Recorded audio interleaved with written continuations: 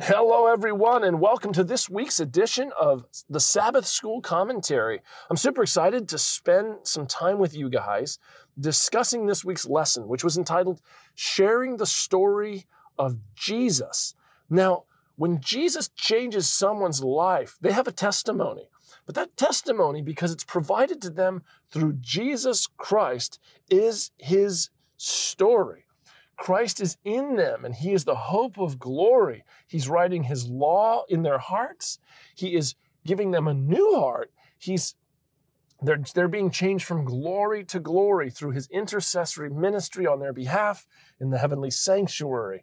And so he is making actual, he's making real in the life of willing human beings what he did 2,000 years ago. And that's why our testimony is his story. And that's why this week's lesson is entitled Sharing the Story of Jesus. Every changed life is a new chapter in the story of Jesus Christ. Now, the Bible says something really interesting about our testimony, our story of God changing our life. It's found in Revelation chapter 12 and verse 10. Then I heard a loud voice in heaven saying, "Now the salvation and the power and the kingdom of our God and the authority of his Christ have come. For the accuser of our brethren has been thrown down, he who accuses them before God day and night." So Jesus has overcome, and he has cast down the accuser, the one who condemns, the one who is after us, who wants our defeat, our destruction. And it says, and they overcame him by the blood of the Lamb and because of the word of their testimony, or by the word of their testimony. The sharing of our story is powerful, so powerful that it defeats, it overcomes the enemy, the accuser. Now, I think that this is the case because words enforce or reinforce thoughts and feelings. So feelings expressed strengthen feelings. Feelings expressed, belief expressed, experience expressed strengthens belief and strengthens experience. It's true that out of the abundance of the heart, the mouth speaks, but it's also true that as the mouth speaks, it strengthens what's in the heart. And so as we freely express, as we freely communicate God, as we emanate God as lights of the world, that gives us more power, more strength. We align ourselves more with God's Spirit and with God's purposes, and therefore are strengthened in him. People can disagree with my logic. They can reject my evidence. That happens frequently. You can give the strongest argument, the most compelling argument, the clearest argument. You can give solid evidence, sound evidence upon which people can base faith, but they can reject it. For many reasons, people are complicated things, and there's a spiritual war going on around us. And so who knows what prejudices they're bringing to our interactions with them? Who knows what hurts and pains and difficulties and challenges and prejudices that are wrapped up in a person? And so if we go around just arguing, although there's nothing wrong with making a good case and presenting a good argument, people can just reject arguments that they're easy to reject, they're easy to dismiss. People's perception is not always clear, and so even the best argument, the clearest evidence, is not going to work for people. And so the lesson brings out that since there's overcoming power in sharing our story, we should be willing to share our story, and how our story, which is Jesus' story, is indisputable proof of God's power to save. And so there's a man, the lesson brings this out. There's a man, he's discussed in Mark chapter 5. He's one of the demoniacs of Gadara. So Jesus and his disciples, they cruise across the lake, and when they get to the other side of the lake Gennesaret, they find themselves in the country of the Gadarenes. And now there are two men, according to Matthew chapter 8, in these caves that are dwelling in these men that are dwelling in caves, and they're possessed by demons, and they're mutilated because they tear at their own flesh with stones night and day, and they moan and groan and cry in agony and in despair and in torments of Satan in these caves. And they can't be bound with chains. And the Bible says that when Jesus and his disciples get out of the boat on the shore, these men come rushing at them. And the disciples, they book it. But Jesus stays calm, and Jesus confronts them. And these men, they're there, and they begin to interact with Christ. And a demon speaks and says, "Have you come to torment us before the time?" Because Jesus had commanded the demons to come out of the man. And Jesus says to the demons, "What is your name?" And the demons respond, "Our name is Legion, because we are many." And then Jesus begins to cast the demons out, and the demons, they beg that Jesus will not just cast them out, but that he'll cast them out into some swine that are being herded on a nearby hill. So Jesus consents, and he sends the demons into the pigs. And when the demons get into the pigs, they run the pigs down the cliff into the lake and drown them. The herdsmen run to town. They've just seen what's happened. The people get stirred up. They run out to see what's going down. And there's a man who they knew that they were terrified of. The Bible says they were frightened by this person, and they had been terrorized by this person. And he was sitting in his right mind. And sitting there in his right mind, the people got spooked. They got scared. They didn't know how to handle what they were seeing. Now, they were scared of this man when he was possessed by demons. And they were also scared of this man after he was freed from demons, because the transition was so stark. The change was so drastic and extreme. They just didn't know what to do. The Bible says they were afraid in Mark 5 when they saw this guy. What does this communicate? I mean, these Gadarenes, these people of the Decapolis, they might have disagreed with certain aspects of Jesus' theology. Like, it's true, a theological presentation can be powerful. It is powerful. God's word says that it never returns to him void. So the heart filled with care and concern and conviction, preaching the word of God, making solid arguments from Scripture, teaching the texts of Scripture. There's power in that, no doubt about it.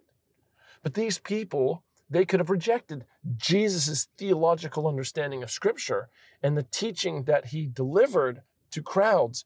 But one thing they couldn't do was deny the effect that he had on that demon-possessed man. That man stood as a proof in point of the power of God, and no one could deny it. So, this serves as a lesson.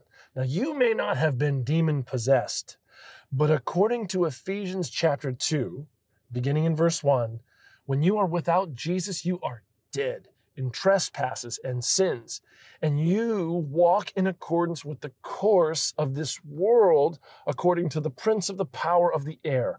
So due to the fall, due to what you have inherited from the fall, you are genetically disposed to self and sin and Satan. You are morally disposed towards evil and depravity. It's just the facts, and this is why we need to be born again of the Spirit.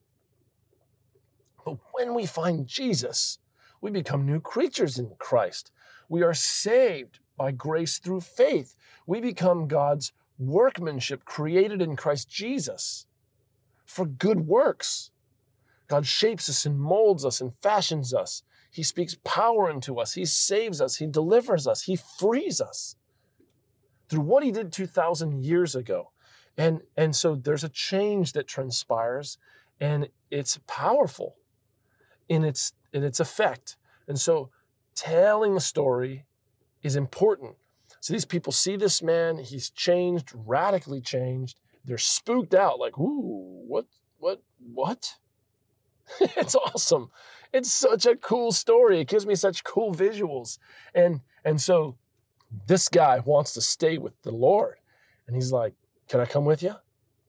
Like, can I come with you? I don't want to just go back to my old life. And Jesus says, man, I'd love for you to come with me, but I need you to go back to your friends and to your family.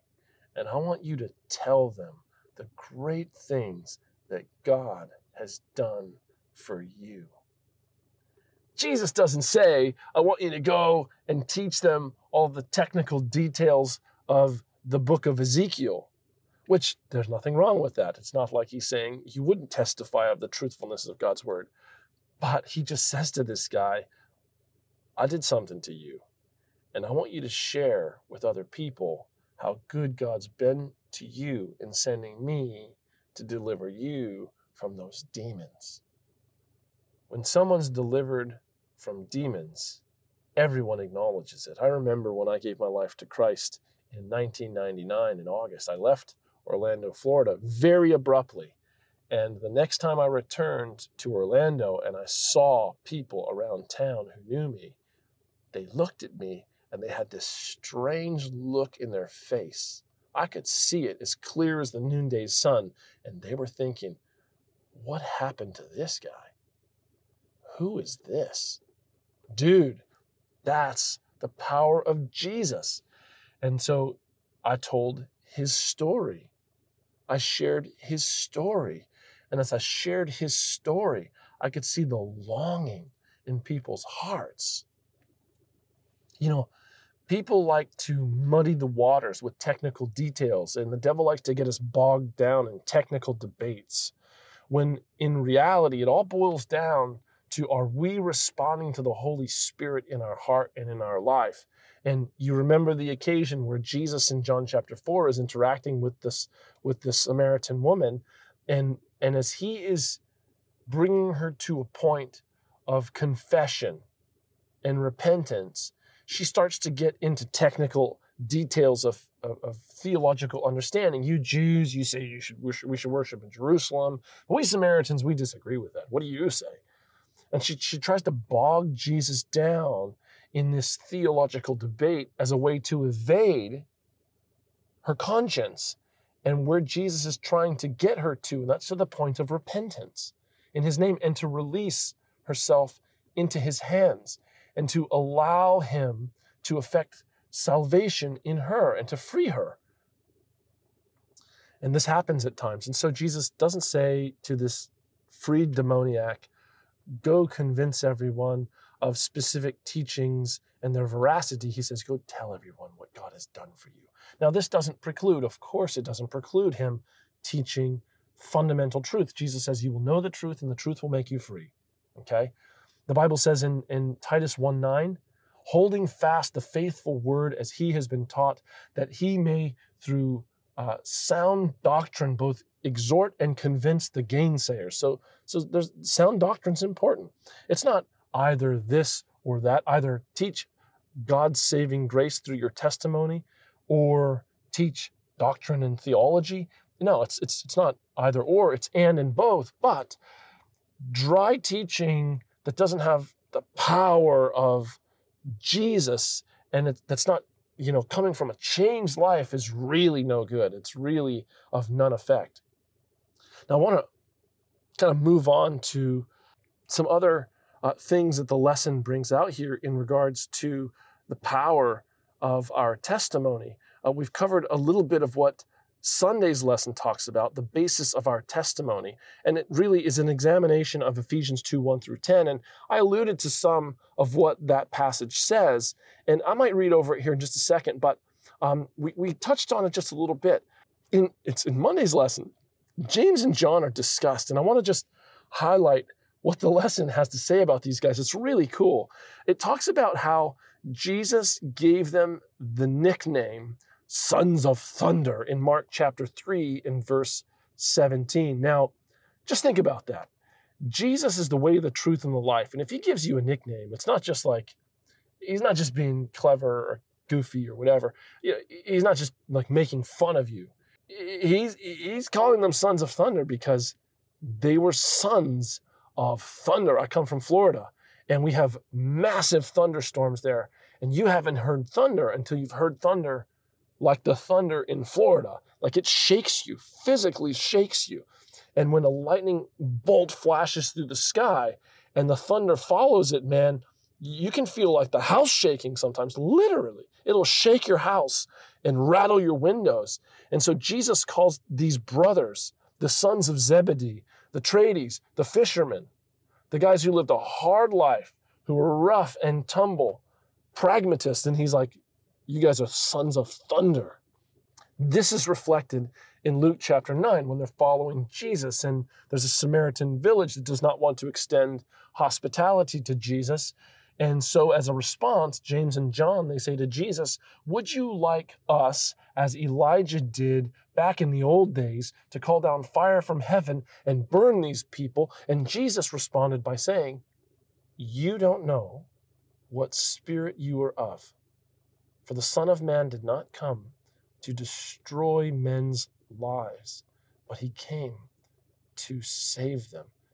James and John were misapplying an Old Testament story because they had vengeful, bitter hearts, and they were violent and brutal fellows who were happy to burn you to death in the name of God if you would not be hospitable to them, if you would not show them courtesy the first time they interacted with you. Do you see? They were sons of thunder. We'll exterminate those wicked Samaritans. Now, it is true that God did fry Ahab's soldiers when they came to Elijah belligerently. And this was to protect the prophet. This was a divine judgment on a group of people who had brought themselves to a point where they were irredeemable, and the act of their destruction, or the act of destroying them, was not an aggressive response to an insult. It was just simply a measure by which God protected the prophet and communicated a message to a group of people that were entrenched in the most vile and disgraceful practices. They were entrenched in them. They were settled in them. Divine judgment being used so freely, being applied so freely, showed the wrong spirit. And Jesus says, you guys don't know what spirit you're of. Now, the lesson brings out how often in the writings of the Apostle John, the concept of love is taught. In his gospel, he quotes Jesus in saying, by this shall all men know you are my disciples, if you have love for one another. Greater love has no man than this, than a man would give his life for his friends. Behold what manner of love the Father has given to us, that we may be called sons of God. If you don't love, you don't know God, for God is love. And so you've got this guy who's always communicating love, love, love. And it's not because he's soft, and it's not because he's become, wishy-gushy and weak and sentimental. It's that he's been converted. He's been changed. He doesn't want to destroy people anymore. He wants to save them because he doesn't have a heart of thunder anymore. He has a heart of peace because he surrendered himself to the Prince of Peace. Now, if you knew James, if you knew John, and you saw that transition, it would be very hard to deny the power of God in them. And it would be very hard to deny the story of Jesus. Whenever I talk about this subject and this idea of being a reflector, an imitator of God as dear children, man, it's so convicting. So convicting. It was easier for me when I was working full-time preaching and doing evangelism because you're always praying, you're always interacting with people. But now I work in an office, and it's an administrative role, and it's similar to what a lot of you guys are engaged in. You do a job, and in your job, you might be an accountant, you might be a legal professional, you might be a tradesperson, you might be a teacher teaching on secular subjects. And And you can become very mechanical in your approach to life.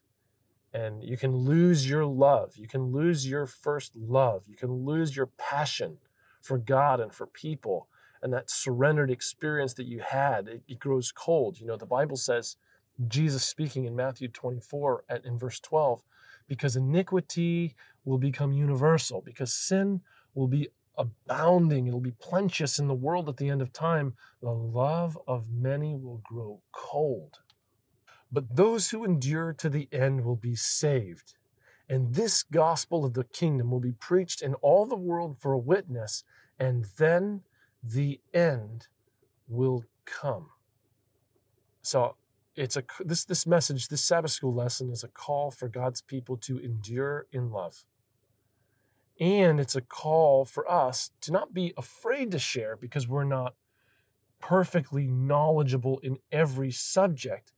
Rather, we just communicate our story, which is his story. And we overcome the accuser. We overcome the enemy through the blood of the Lamb, through what Jesus has done for us, and through the word of our testimony, our expressing that in our life today, our reliving the gospel story through communicating what we have experienced with God. Now, the last thing I want to talk with you guys about here in this commentary is the man of John chapter 9. He's not mentioned in the lesson, but he could have been. And this guy was born blind, and the disciples asked Jesus when they were walking by him one day, why was this man born blind? Was it because of his sin or because of his parents' sin? And Jesus says, well, he wasn't born blind because of his sin or his parents' sin, but so that the work of God could be revealed in him. It's powerful. And the work of God is to believe on him whom God has sent. And through the story of John 9, Jesus heals the man of his blindness. What he does in the story, you read there in the first few verses of John chapter 9, that Jesus spits in the ground, he makes clay from the spit in the dirt, and he rubs it in this man's eyes. And I think this is an allusion to the creation story, where Jesus is forming man from the dust of the ground. He takes the dirt and he forms the man and he breathes into the man. He can create a human being from dirt, from carbon. And if he can create mankind, he can heal mankind. And so he sticks that clay in his eyes and he sends that man to the pool of Siloam, and the man washes in the pool of Siloam and he can see. And everyone's amazed. And they report it to the religious leaders. And this is the Sabbath. And they're freaked out. Who healed you? You're carrying your bed. Why are you carrying your bed? It's the Sabbath. Well, the man who healed me told me to pick up my bed. Oh, that's a different story. I'm confusing it. Sorry. Yeah, I'm confusing that story. But anyways, I'm human. In John 9 story, the word gets around that he was healed. The Sanhedrin pulls him up and they begin to investigate what happened. They're not enjoying hearing that it was through the power of Christ that this man was saved. They disapprove of Jesus' claim to messiahship. They don't like him. They don't like how he's functioning. He's not coming through them and respecting and honoring their positions of greatness and their knowledge. For them, it's not about the work of God. For them, it's about who gets credit for doing God's work. And so they hate what they're hearing, and they're trying to find ways to discredit it, but they can't, not even after bringing his parents there to listen to his parents. And they say, look, yeah, this is our son. He was born blind, man. I don't know how he was healed. Didn't he already tell you guys? And he did tell them. He's like, look, man, this guy Jesus, he put clay in my eyes. He healed me. They're questioning him. And when they question him, he's like, look, dude, from the beginning of the world, has anything like this ever happened before, that a person born blind could see? We know that God doesn't hear sinners. I mean, if he were a sinner, would he have done what he did? I mean, would God have heard him? And they're like, you're going to preach to us? You're going to preach to us? Don't preach to us. Anyways, he gets a little bit spicy with them. He stands his ground and they kick him out of church. They excommunicate him. He's cut off from his people for Jesus' sake. They can't deny the testimony, man. They can't deny the witness. Now, providence chose. I'm not a Calvinist. I don't believe in blueprint theology, but I do believe that God is the sovereign of the universe and he orders all things in accordance with his will. And that being the case, Providence placed that man in the position that he was in. Now, why would Providence place a man who knew very little on a theological level in that space? When they called Jesus a sinner, his response to them is I don't know if he's a sinner or not, but one thing I do know is that I used to be blind, but now I can see. Providence chose for that man to be in that position at that time, to stand in opposition to some of the greatest minds, arguably the most educated men on planet Earth. Aristotle called the Jews a nation of philosophers, and that was a huge compliment coming from him. The Jews were highly developed intellectually. They were very thoughtful people, very careful people, very learned people, very studious people. And this man, this blind peasant beggar who's been sitting on the side of the road his entire life, not receiving an education, not learning practical skills, but begging. And Jesus sends him to be the testifier of the truth, of the power of God. But he has no theological training. He has no intellectual development on a theological level. But God chose him. Why? Because his story was Jesus' story, and it was undeniable. And his testimony was his life. It was not theory. It was not concept. It was not, hey, here's my... It wasn't, whatever. You get the point. So, guys, don't be afraid to be a witness, to tell his story. There's power in that. Sometimes the most powerful witness is one that comes from a person that's less than perfect and less than knowledgeable in every area, in every space. So study deeply and learn Scripture. The Bible says, study to show yourselves approved before God. You want to know and you want to learn. My people are perishing for a lack of knowledge. This is eternal life, that they may know you. We want to know, we want to learn, we want to study, we want to grow in grace, we want to get deep and not just be on milk. This is all true. But at the same time, the power of our witness comes from our changed lives. You're connected to Jesus. He's the vine, you're the branches. You're connected to him. He's in you, you're in him. There's that symbiosis happening. You're going to bear fruit. You bear fruit. You speak. Don't let the devil shut you up. Don't let the devil make you ashamed and afraid. I am not ashamed of the gospel of Jesus Christ, for it's the power of God unto salvation to those who believe. So express freely, share freely. Now be wise, be savvy. That's fine, man. But just don't be scared. Don't be scared. We live in a world where people are ashamed of what they shouldn't be, and people are not ashamed of what they should be. And it's time for God's people to not be ashamed of the gospel of Jesus Christ. You're not perfect. You don't have perfect knowledge, but you have a story of how Jesus Christ has brought you to life. God bless you guys. We look forward to seeing you next week. Thank you for joining me. Have an awesome discussion this week in Sabbath School. Just so that you know, you can subscribe to this podcast on Spotify. You can find Sabbath School Commentary, North New South Wales Conference on Spotify. Also, All Things Evangelism and all the things that we produce in the North New South Wales Evangelism, Personal Ministry, and Sabbath School departments. We love you guys. We pray for you, and we hope that you have a fantastic Sabbath. God bless you. We'll see you soon. Bye.